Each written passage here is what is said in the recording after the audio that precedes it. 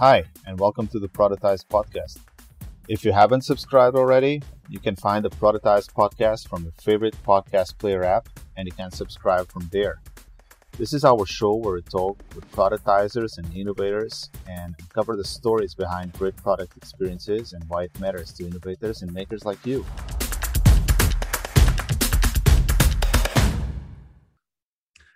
Hey guys, welcome to the Productize Podcast, produced by Productize, a series of interviews with product innovators, successful makers, and entrepreneurs. We hope those who listen to the ideas on this show are inspired to action. And for show notes and additional resources related to today's podcast, visit productize.medium.com. So today we have a very special episode. This is the 6th episode of season 8 of the Productize Podcast. This is a great honor to have Lloyd with us. Hi, Lloyd. Hey, nice to be here. Nice meeting you. So let me just do a quick intro here to Lloyd Humphreys. So he grew up in North Wales, but relocated to Copenhagen to get closer to an interesting tech scene. Lloyd is principal product manager for data and analytics at Tradeshift, which is headquartered out of San Francisco. Originally, he was a freelance designer turned product owner, and these days he prefers to work with data because Lloyd believes it's possible to make a bigger impact with that skill set. He approaches his role with lots of care, and at Tradeshift, that's what's actually doing. But he also has a very analytical mindset, and he's using systems thinking to identify the small changes that you can leverage to have this large effect on people, processes, and technology. Tradeshift is the leader in invoicing and accounts payable automation, which uses an AI technology-based technology, which is called actually ADAP. When he's not at work, he can most likely be found at a metal concert or nerding out about submarines, which happens to be one of my favorite topics as well. So let me just tell you a little bit about Tradeshift as well. So Tradeshift is a market leader in invoicing and accounts payable automation and an innovator in the B2B marketplace. They provide access to supplier financing, and by using this cloud-based platform, they help buyers and suppliers digitize invoice processing, automate accounts payable workflows, and let them scale quickly. Tradeshift's vision is to connect every company in the world, creating economic opportunity for all, and that's a great vision. Which leads me to the first question, which is just welcoming you today, Lloyd, and asking you: Are you actually working out of Copenhagen, which is also, if I'm not mistaken, the birthplace of Tradeshift? Yeah, absolutely. I'm working out of the Tradeshift office here every day in Copenhagen. Mm-hmm. We were started here by 3 Danes. Absolutely. And your background is as a designer. So that's not so common still. Designers becoming product managers, product owners, eventually product managers still have lots of space there to grow. So how do you apply the disciplines you learn as a designer in your current role as a product manager? I'm sort of surprised that more designers don't want to move over into a product manager role, to be honest. I feel like I get way more ability to impact like a good user experience from this position than I ever did as an individual contributor on the design side of things. I think in terms of applying the disciplines learned, like there's probably something to be taken from the freelance designer side of things. There's a lot of expectation management that you get good at real quick as a freelancer, or you're about to sink. You want to deliver things on time, ideally to budget, and then learning to tie deliverables to a certain cost. Like I think that's also a key thing that I learned as a freelancer, that it can be very easy to get into conversations with end users or with customers that you're trying to convince to buy something that oh, well, we would just like this now, please. And it needs to be an extra thing and we're not going to pay for it. So, being able to tie value generation to like the exchange of value between the two companies and between us is kind of something interesting I got out of the freelance side of things.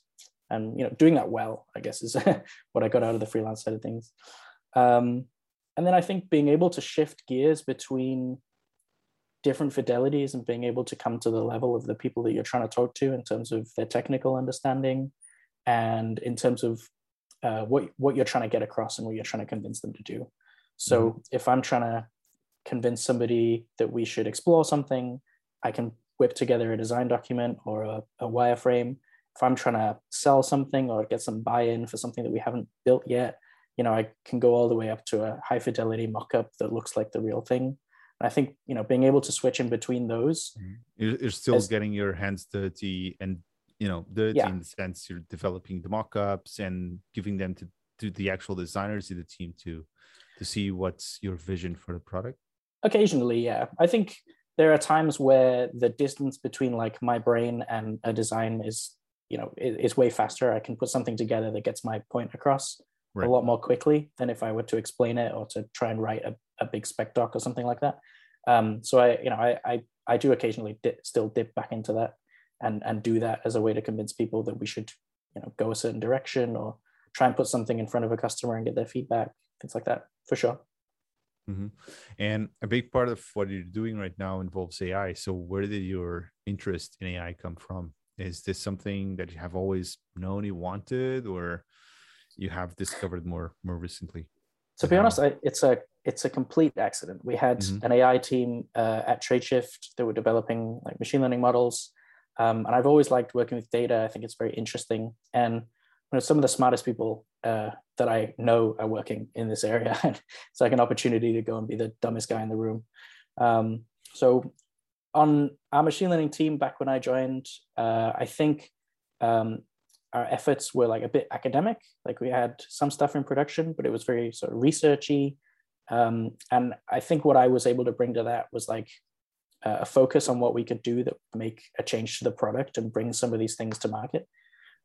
So I mean, I feel like I've learned so much. I saw so much opportunity there and so much, things that we would be capable of delivering value on top of. And I just went for it. So complete accident that I ended up in there, but still doing it, still enjoying it, and still tons of opportunities. And that was already at Tradeshift. Yeah. So how did you end up joining the company? I ended up moving to Copenhagen to work for Citrix originally. I knew some friends on Twitter that were living here and working for Citrix. So that's how I ended up. So Citrix had like a development hub in Copenhagen? They did, yeah. Okay. But they ended up closing the offices here. So I took a couple of months figuring out what I wanted to do. And I had also been talking to Christian, who's our CEO, on Twitter for a little while. And, so I'd always kind of known that Tradeshift was a thing and it was in Copenhagen. And, I ended up going for an interview there and thinking that it was going to be an interesting place to join, especially coming from a freelance background. I can really identify with a lot of the problems of, cash flow, getting paid on time, dealing with invoices, actually getting people to pay them. It's really frustrating. So being able to solve that on the scale that we're solving it is really interesting, for sure. Very attractive to me, at least.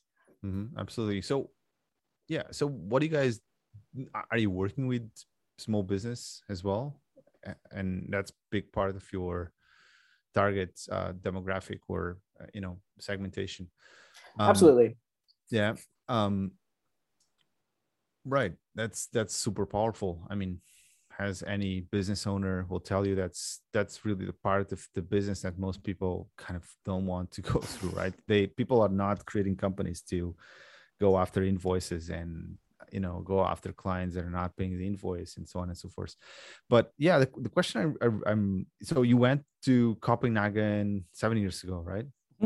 What drew you to? Was it the startup scene? What was the what drew you to Copenhagen first? It's kind of a funny story because I was looking to leave North Wales to just go and live in a city somewhere in Europe, and I really had it in my head that I was going to move somewhere warm and cheap. And then I got talking to my friends on Twitter, and I ended up somewhere very expensive and kind of always cold. So these days, I mean, I stick around because I think it's a beautiful city. There is a really vibrant startup scene.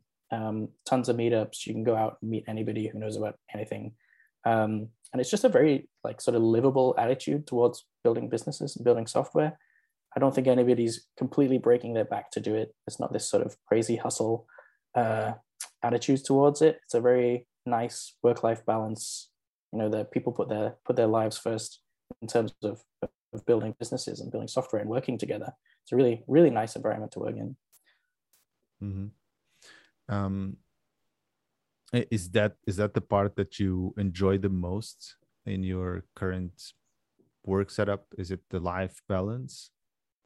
I think the thing I enjoy the most about my job is the diversity of what I get to do. I feel on the data side of things, at least, I get to impact, or I get to help people impact at least how they run the business, understanding the product so that we can develop new things, identifying problem areas, opportunities, all the way through to helping customers understand how they are using the product. What are they spending their money on?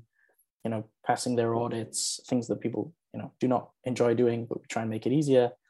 You know, I feel like I'm learning all the time. It's like sort of infinite depth to how complicated something like Tradeshift can be. You work closely with so many large enterprises that have very unique ways of working. You know, one of the reasons that we're both nerds about submarines is they're just very complex pieces of machinery. There's a lot to be learned there. I just kind of like understanding how things work and understanding how people work together, and getting into these organizations and understanding how some of these fundamental processes, like how do you pay for stuff, like understanding things like that is very interesting to me. I don't know. I like to build things, and I think there are kind of limitless opportunities at Tradeshift to contribute to any bit of the build process that I'm interested in. If I want to do a bit of design, I can do a bit of design. If I want to write a bit of code, I can write a bit of code. It's the freedom. Yeah, absolutely.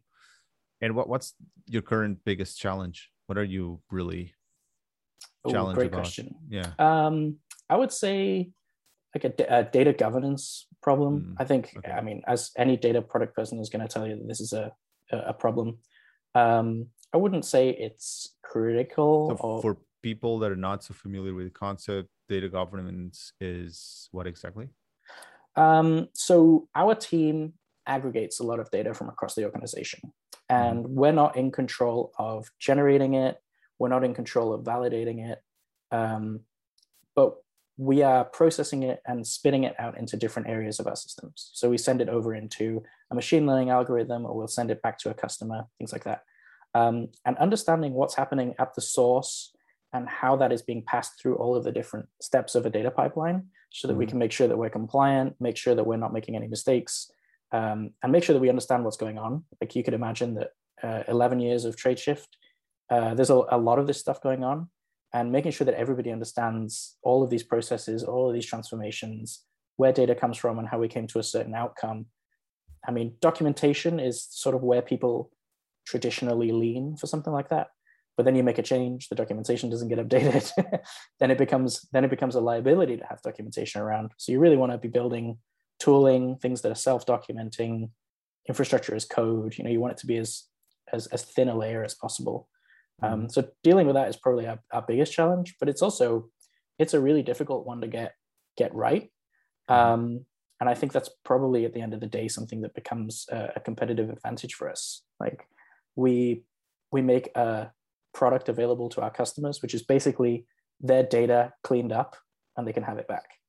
So, I mean, things like that, we invest in it to make our lives easy and understand what's going on in our own systems and build reporting on top of it, build data products for customers. But at the end of the day, there's a lot of value just in the cleanup and the documentation and making it easy to work with that we can provide back to customers too. And I think that's quite often overlooked. Yeah, well, one of the questions we have here from the audience is, with your recent experience with AI, how do you think that this will fundamentally change the future of product management in features in general? And, you know, does it have a direct impact in your practice already?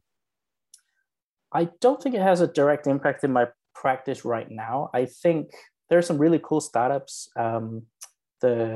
The engineering manager I used to work with is currently working at a startup called Forecast. They're they're basically trying to do product management or maybe project management with a real focus on implementing a machine learning model or an AI behind making sure that products are delivered on time. And I think that's a really interesting thing that they're going for there. I would love to try something like that in delivering some of the products that I deliver. I think they're maybe more focused towards projects like delivering a building or something like that. But I could definitely see things like that becoming useful. I would also say proactively, getting into analytics, audit trail data, process mining kind of things. If something could tell me 20% more of your users are doing this year over year, and it's not really something that you ever hooked up telemetry to, we just kind of figured it out based on click streams or usage patterns or something like that. It can often be, the answer can be right in front of you, and it can be kind of difficult to identify it. Something that can identify those patterns without me having to think that a pattern might exist. I think there's a lot of opportunity in things like that. Absolutely. It's quite interesting you spoke about project management in this context, because actually submarines, right? They led to the development of the Gantt charts. And, Gantt charts being used by project managers all over the world to plan whatever they're doing. And actually, the first nuclear submarine was what led the U.S. Navy to develop Gantt charts. And yes, I was Patrick Collision from Stripe. Yeah. So he has this blog site where or kind of blog or site as his own personal site. I think it's patrickcollision.com/fast, where he's going through lots of details of projects that used to be developed faster in the past and they're being developed right now. So before this conversation, we were actually speaking about the USS Virginia, which is still the current US, I think the state of the art in terms of submarines for the US Navy right now. And it took, I don't know, more than a decade to develop the submarine. But the first nuclear submarine was built in less than 6 months. Crazy stuff, right? And Absolutely. If you think about, if you think about it, it's really mind blowing. So necessity being the mother of invention, I guess. Absolutely. Just get it done. Yeah, I think maybe necessity definitely plays like 90%. I guess, necessity is probably one of the most important things. I think there's also, I don't know, it's actually a great question. I think they actually wrote an entire article about it with an economics professor, and they don't have like very good conclusions to what is leading projects to not be executed as efficiently as in the 50s or 60s. There's lots of theories about necessity, but also red tape and so on. So coming back to product management and running away from project, which is what all product managers do. Are you self-taught? Have you studied or taken any courses on product management? I mean, or do you have any kind of in-house, say in Tradeshift that led you to become the product person you are today? I've never had any formal education in design or in product management. So just sort of learned on the internet, YouTube tutorials, just trying stuff out. Definitely one of those people that likes to just try things rather than read a book about them or something. But yeah, quite often I'm reading. I think who made me the product manager I am today, I would have to say there are a number of people at Tradeshift who have been like very influential on that. My first manager was a guy called Pete, and I mean, he was really helpful in terms of helping me see the big picture, calm down, not freak out about every urgent thing that comes in being a super urgent thing, taking the wind out of the sails of some of those things. Really appreciate that. And then a guy called Klaus, he always banging on about integrity, delivering what you say you're going to do, sticking to your deadlines, trying to make sure that people understand what's going on. I think integrity is like a really interesting word when you talk about product management.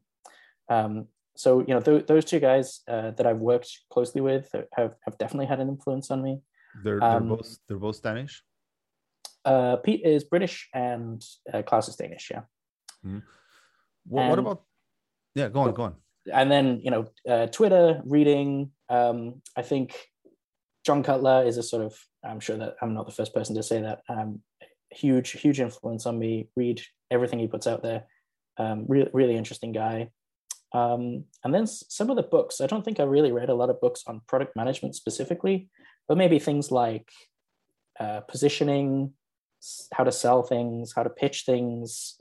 Maybe like a more of a business positioning kind of books. I think all of the things around product management, managing people, how to get people to rally behind a goal, things like that.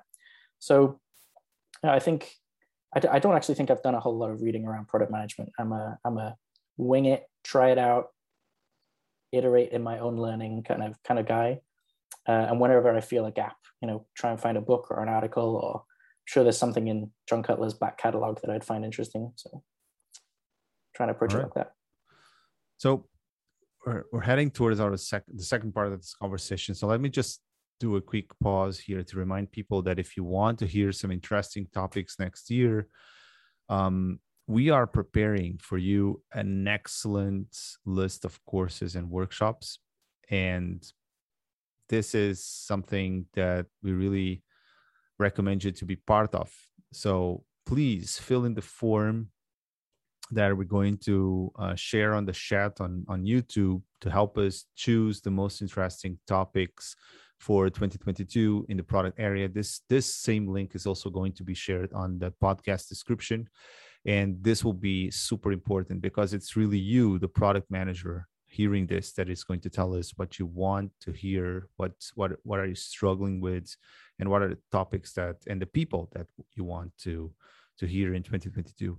So going back to our conversation and also to your career a little bit more, you were talking about working in Denmark and some of this core concepts of integrity and being, talking the walk and walking the talk and delivering according to your own promises. What do you say, it's the biggest difference in terms of the work ethics of working in Denmark that you have seen from, your experience this last 7 years of working in the country? I think the Danish working culture is extremely straight. People will not mince their words. They'll just be really upfront with you. It's like, if you've read the book Radical Candor, it's like living in a country where everybody read that book. So I really appreciate that. I think people are really on the money a lot of the time, and they're not afraid of giving their feedback. But people are also very, very willing to receive feedback. I don't think anybody really sees it as ever takes it as an offense. I mean, people take these things very constructively. I may have been lucky in the companies that I've worked in here, but that seems to be my perception at least. And I also think as a society, I see people who care about their neighbors, if that makes sense. I think I don't think that I could have a happy life if I was surrounded by people who are unhappy. And I think that's a sort of common, maybe a common thinking process here. So I think, taking care of each other. Taking care of each other. Yeah, they even have like this specific word for, happiness in the community, which became a marketing segue for companies like Carlsberg and others. What's that word? Maybe hygge. Hygge, right? Yeah. Is that the meaning of hygge? Is like caring for others? It's like it's if you're having a cozy time, surrounded by friends. So cozy time surrounded by friends. Okay, let's take it from there. And that is also part of the office culture, I guess. Absolutely. People like to hang out. You'll never struggle to find somebody who wants to have a beer with you after work. That's for sure. Okay. That's really nice. That's making Copenhagen a very attractive destination for lots of people right now, especially in this crazy remote only or COVID times where we're spending so much time with ourselves at home. So how would you describe the Tradeshift's AI core offering, and how much is it leveraging the products right now?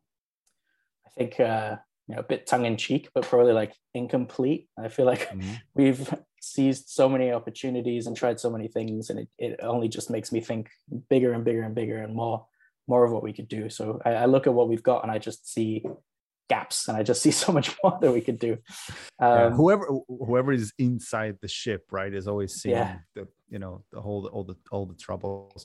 But there is this core technology, which is the YADA technology, right, which is part of the marketing proposition, value proposition of the product. So what does it actually give to the user, and how do you see the vision for this kind of core AI technology for the roadmap into the next 5 years? And you don't have to publish the roadmap of Tradeshift here, but just to understand the importance of AI and how this is actually fundamentally changing the product. And since we had a couple of questions in that regards as well, I think that would be for sure interesting.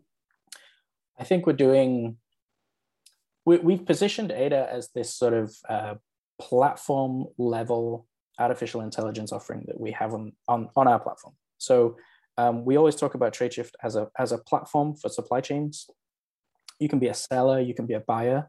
You could also come to Tradeshift and you could be a bank or a financer, an insurance company, a marketplace, all kinds of things, an independent software vendor. So we've tried to build this as something that is a platform that we're building on top of, but a platform that anyone could build on top of. So when you think about the different levels where we could deploy machine learning models at Tradeshift, we could deploy them network wide to every company on the network, and all of the activity on the network is feeding into that. So this would be something like if I send you a purchase order and you send me back an invoice, very often due to the way that the systems are integrated with each other, you might not be doing that directly on Tradeshift, but it eventually hits Tradeshift. Right. And the references between the lines on those documents might be broken.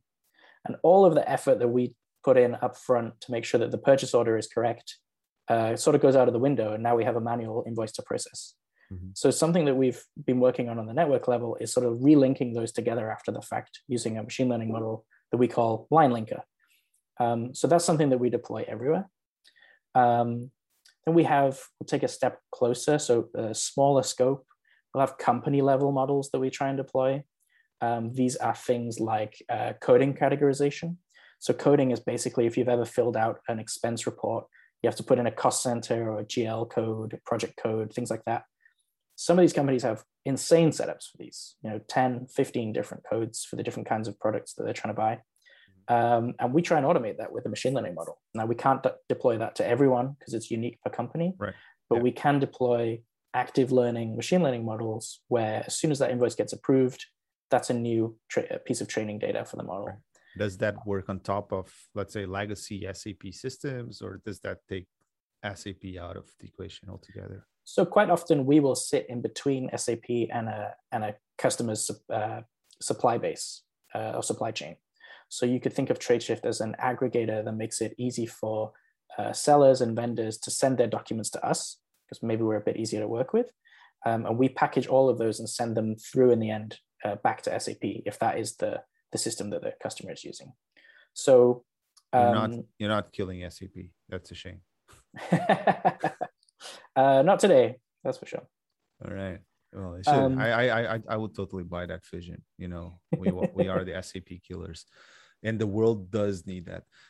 But yeah, yeah. So what's so? Sorry, I think I still interrupted you on your flow there. Yeah, all good. So what's important here in your product development process? You have this design side, technical side, and are you still struggling with your ex designer on that? Are you?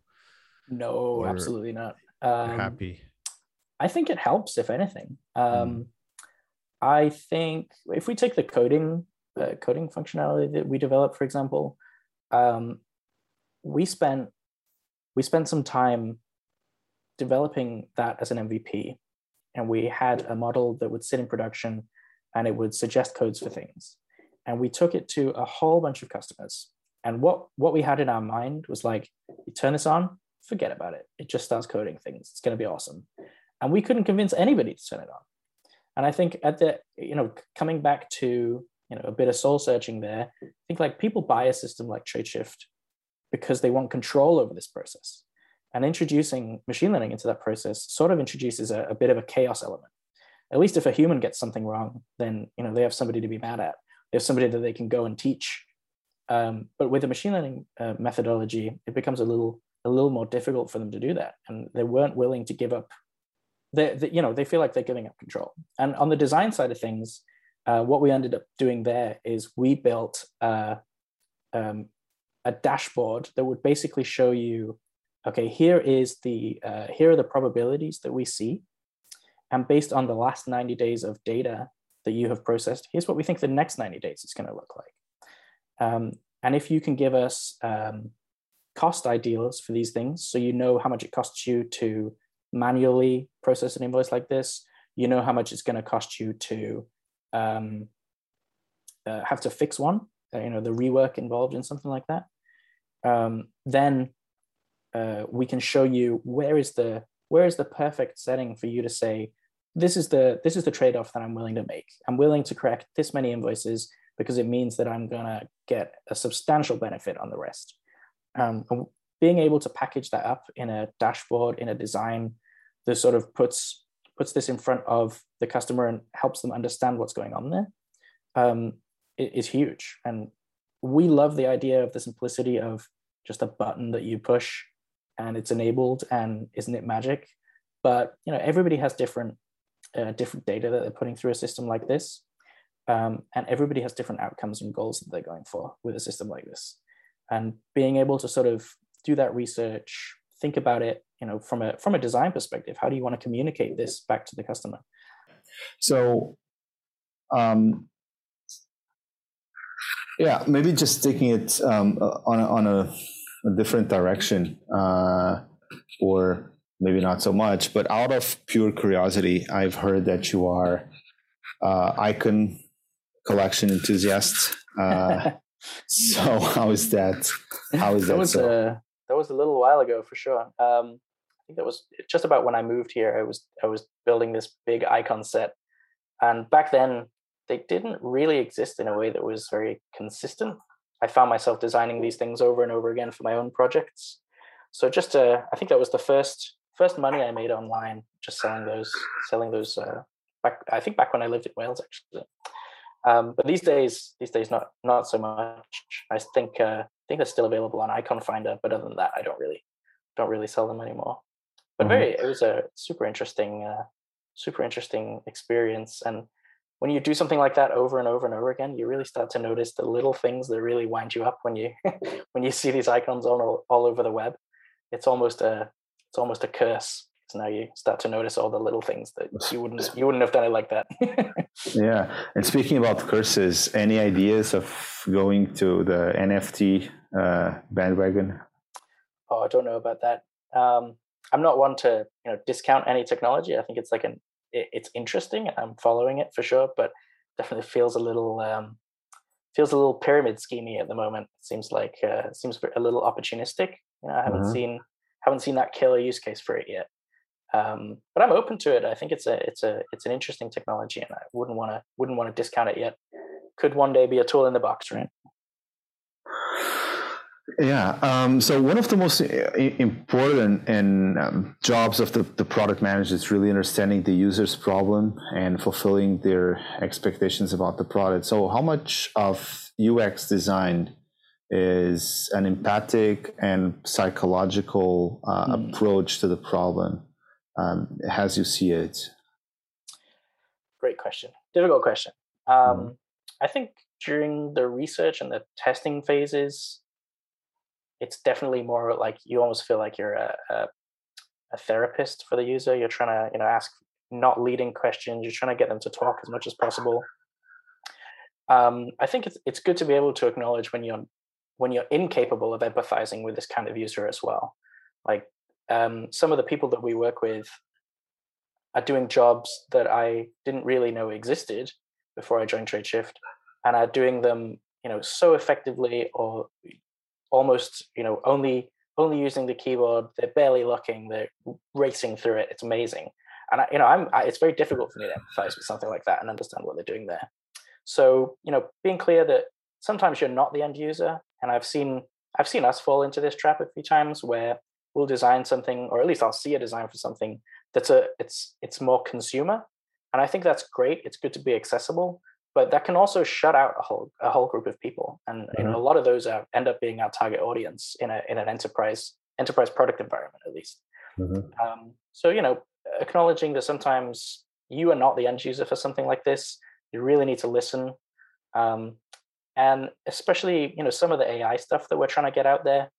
There's this overlap between what I think the market wants and what the market thinks that it needs, and being able to position those things quite often to the person who is going to pay for the product, but never going to touch it. So there's an interesting trade-off to be made there too. Like, you want a demo and an interface and a product that you can click with in 2 minutes as somebody who does not use the product, but something that at the end of the day is not clunky, doesn't get in the way, and doesn't and makes the life easier of the person who is going to use it. So there's this very interesting trade-off that we're often making, and I think people are also sometimes a little afraid to talk about that. It almost sounds like there's an impurity in your design process that you're designing for someone who's never going to use the product.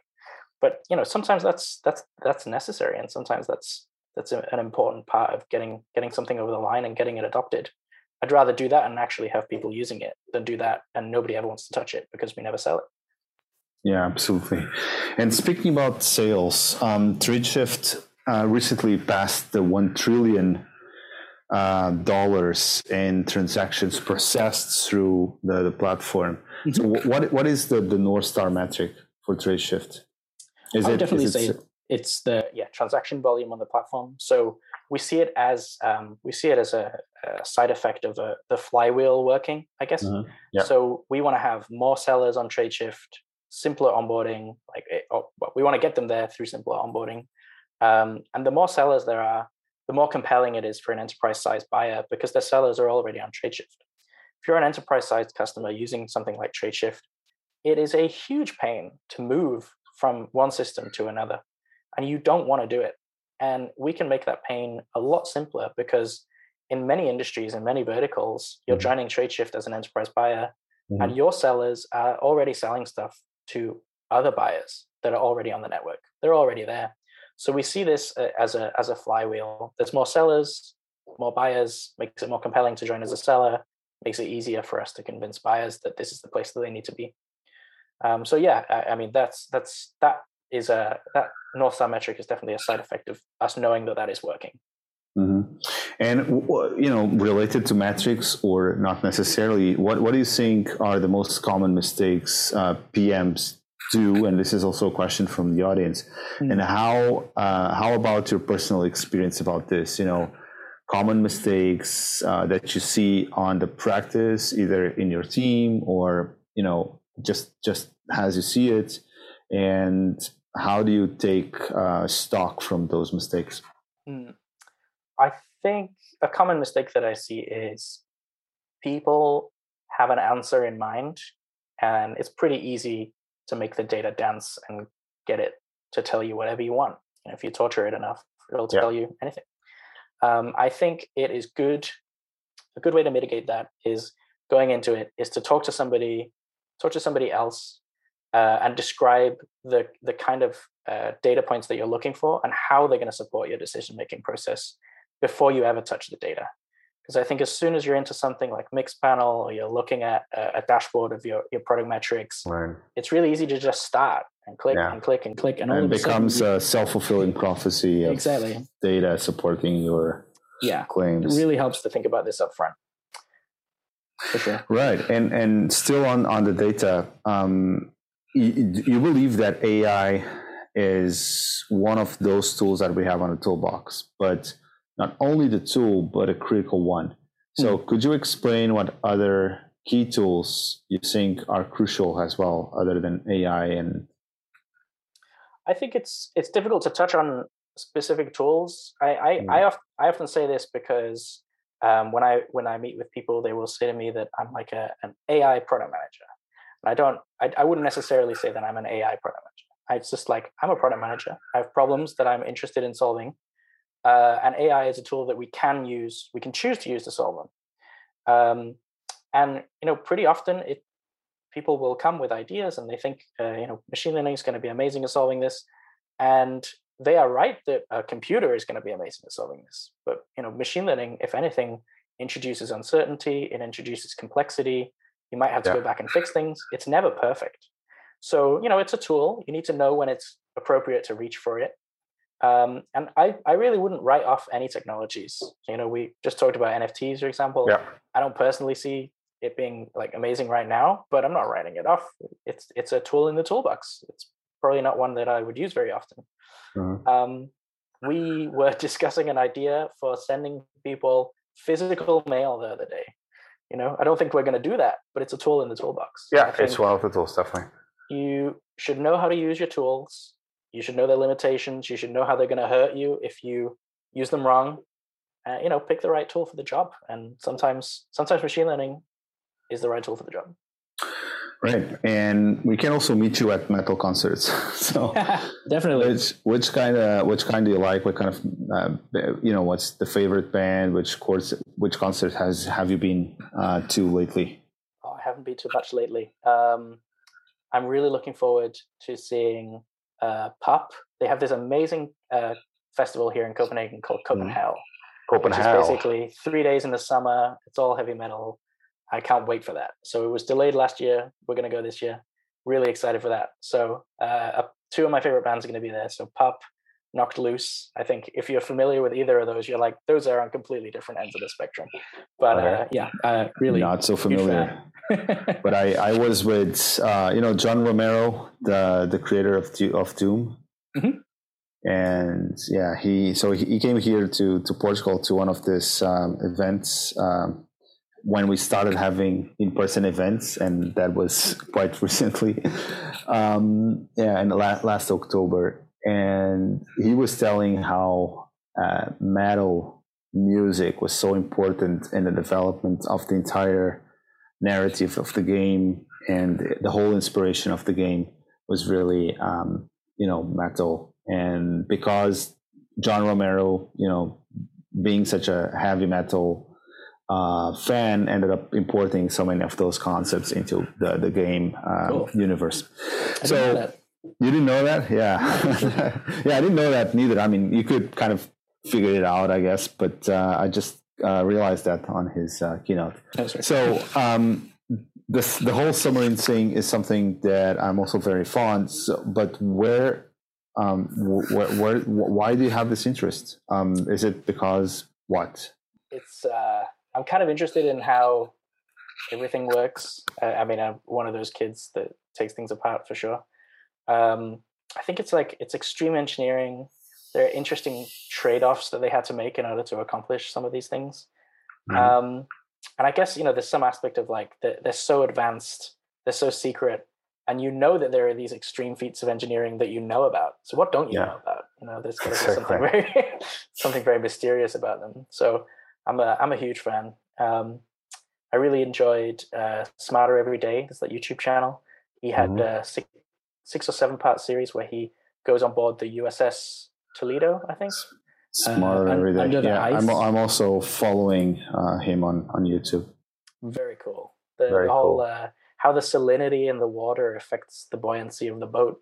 How the temperature of the water. Things like this are just so interesting. How it all meshes together. It's never one thing, right? It's like it's a balance. It's a dance. It's cool. A dance. It's just like product management, right? Exactly. It's a big dance, and that's also part of the fun.